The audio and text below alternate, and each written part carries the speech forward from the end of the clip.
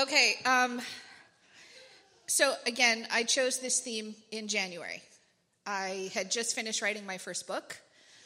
For those of you that were at the January show, the topic was brave. I had Lydia Yuknevich come tell a story. She's a personal hero of mine. And I was like, yeah, I'm going to pick all these themes for the year, and it's just going to be joy. And then I realized that I had written a whole bunch of really personal shit, and that you guys were reading it, and how exposed I felt. And my book is all about shame and overcoming shame. And I didn't write it to inflict damage on you, but I felt a responsibility as somebody who's still standing to share what it was like and what happened and what it's like now. And then you guys started messaging me. Those of you that read it, I think Julie Andrews, you're in here somewhere? You were the first one. So this was on a Thursday night show, and I think at 3 a.m. I got a message from you that I owed you a box of Kleenex. And she had literally bought the book, went home and read 300 pages in like 4 hours or something. And it was the first moment that I understood how important it was for me to tell my stories and how important Roar is. And throughout this year, there was a young man named Sam who killed himself in an AA meeting bathroom. He was 17 years old. And he was so special. And that's what I want to mention, that he called all of us. He got a bunch of old-timers' phone numbers. I have 30 years. And he would call us. And he was precious. And he gave up. And then we started locking kids in cages. And this year was just like one thing after another after another. And I don't know about you, but I really felt pretty lost and pretty fucking angry, like every day. We were talking about that in rehearsal, that I've been angry every day for 2 years. Not all day, every day, but every day. There's just this like constant onslaught, right? And I'm a white cis female, and I live in privilege. And there is so much shame and guilt behind that as well, because I'm surrounded by such a global community that there's just this urge to protect everyone from what's happening. And so as the show approached, I was like, how am I going to talk about joy? I'm not feeling very joyful. I'm feeling very, very angry. And as Deb reminded me, like, I have a big, beautiful life. And I have a life that I never imagined it was even okay to ask for. I can't even see from crying so hard from you. There's like mascara all over. I'm sure I have stuff all over my face. So what I wanted to talk about tonight is all the good things that are in my life every day. And there's so many of you here that means so much. So first of all, Heidi. Where's Heidi? So Heidi, back there, she's the one that sells the jewelry out in the lobby. Yeah. And she started an organization called Peace for Paul. And she raises money from that jewelry. It's made by little women from this village.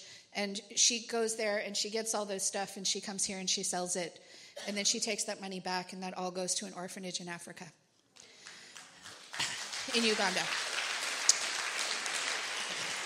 And she's incredibly selfless. And she had a dear friend who was 49 years old, who was a doctor, who was a champion for this community, who just died of pancreatic cancer.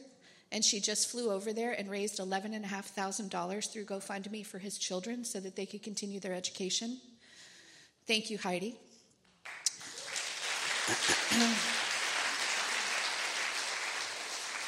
Teresa. Oh, there you are. Teresa, who mans the Roar table and sells the books, because I know you guys are like rushing to buy the books. She started a project called Survivor, where she is photographing Me Too survivors and capturing their stories.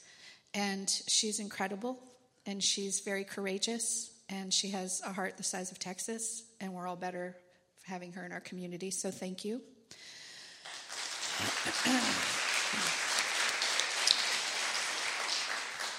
Lindsay and Sky, raise your hands. Okay. So Sky was the first 17-year-old that I ever had. She was in our March Heroes show. And instead of me telling a story about heroes, I pulled her, because these young people are my heroes. These children, they're not even children. They're stars fused with bone and skin. and they're here to save us. And so we did the Girls Roar show in August. And we were losing our space at the Kiggins. It just wasn't a good fit anymore, and they wouldn't give us Sunday nights, and there was just a bunch of stuff. And I didn't know if I was going to be able to continue Roar. I didn't know if I was going to be able to afford it, and I thought that the girls' show was going to be our last show. And I was devastated. And I got to work with a dozen young people, and it's like you guys come and you hang out, and it's great, but to get up on stage and bare yourself, it's so powerful. And to see all the different generations do this month after month after month, it just knocks my socks off. And Lindsay has been registering voters in her high school. She won't turn 18 until April. No one in her family has ever voted, ever.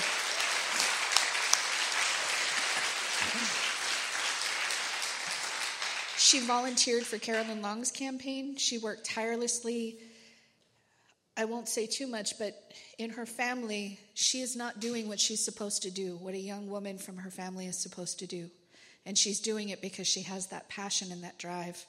And I love your courage, and it's such an honor. And Sky is a beautiful writer, and she's been published she has an essay called The Other F Word.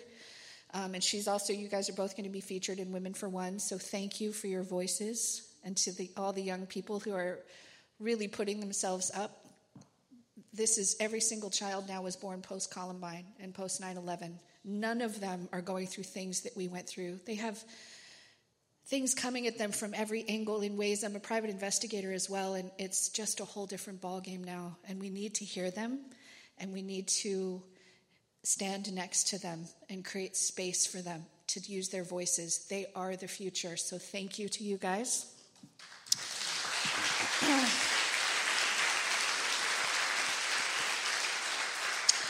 My friend Cheryl, if anything happens in our community, Cheryl is the very first person to volunteer. We just lost a really precious friend who died way too young just last week. And Cheryl's going to organize the funeral and do all the things. If anything ever happens, Cheryl is always the first person to step up. And she always does it selflessly, and she just shows up. And that level of commitment and selflessness is really appreciated. Thank you.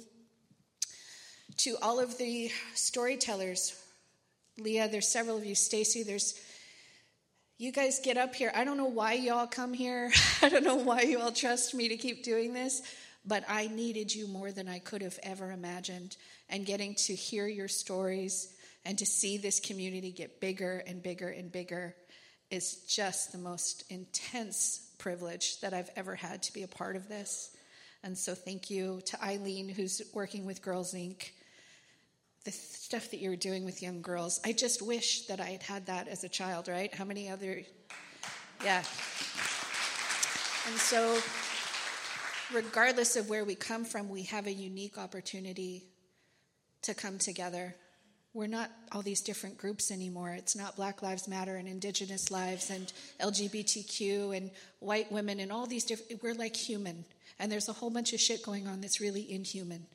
And we have to put all that stuff aside and hear each other and see each other. And that's what we do here.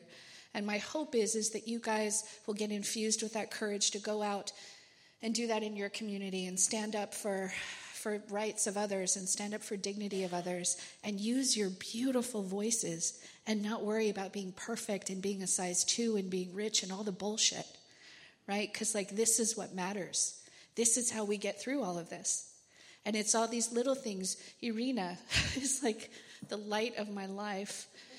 Stacy, you are just, I just can't thank enough. There's Hector Hinojosa, who does a community meal once a month, and he gets local restaurateurs to donate food, and you can all just show up and just feed anybody walking by. A lot of them happen to be homeless. Some of them are just community members. There's really beautiful stuff happening in the midst of all of this chaos. And so that's how I get through. I don't get through a week at a time or a month at a time or a presidential term at a time.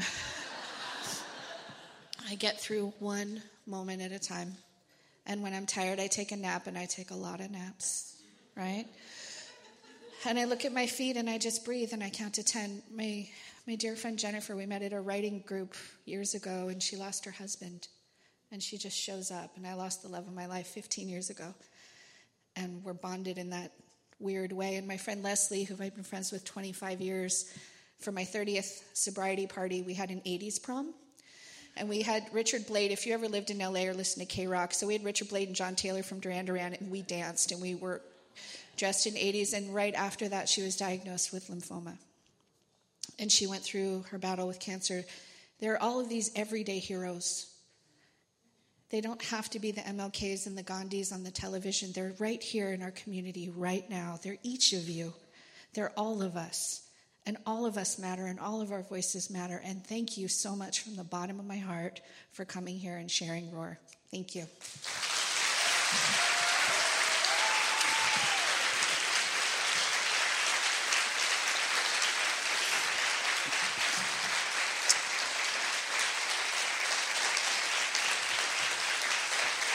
Thank you. You guys.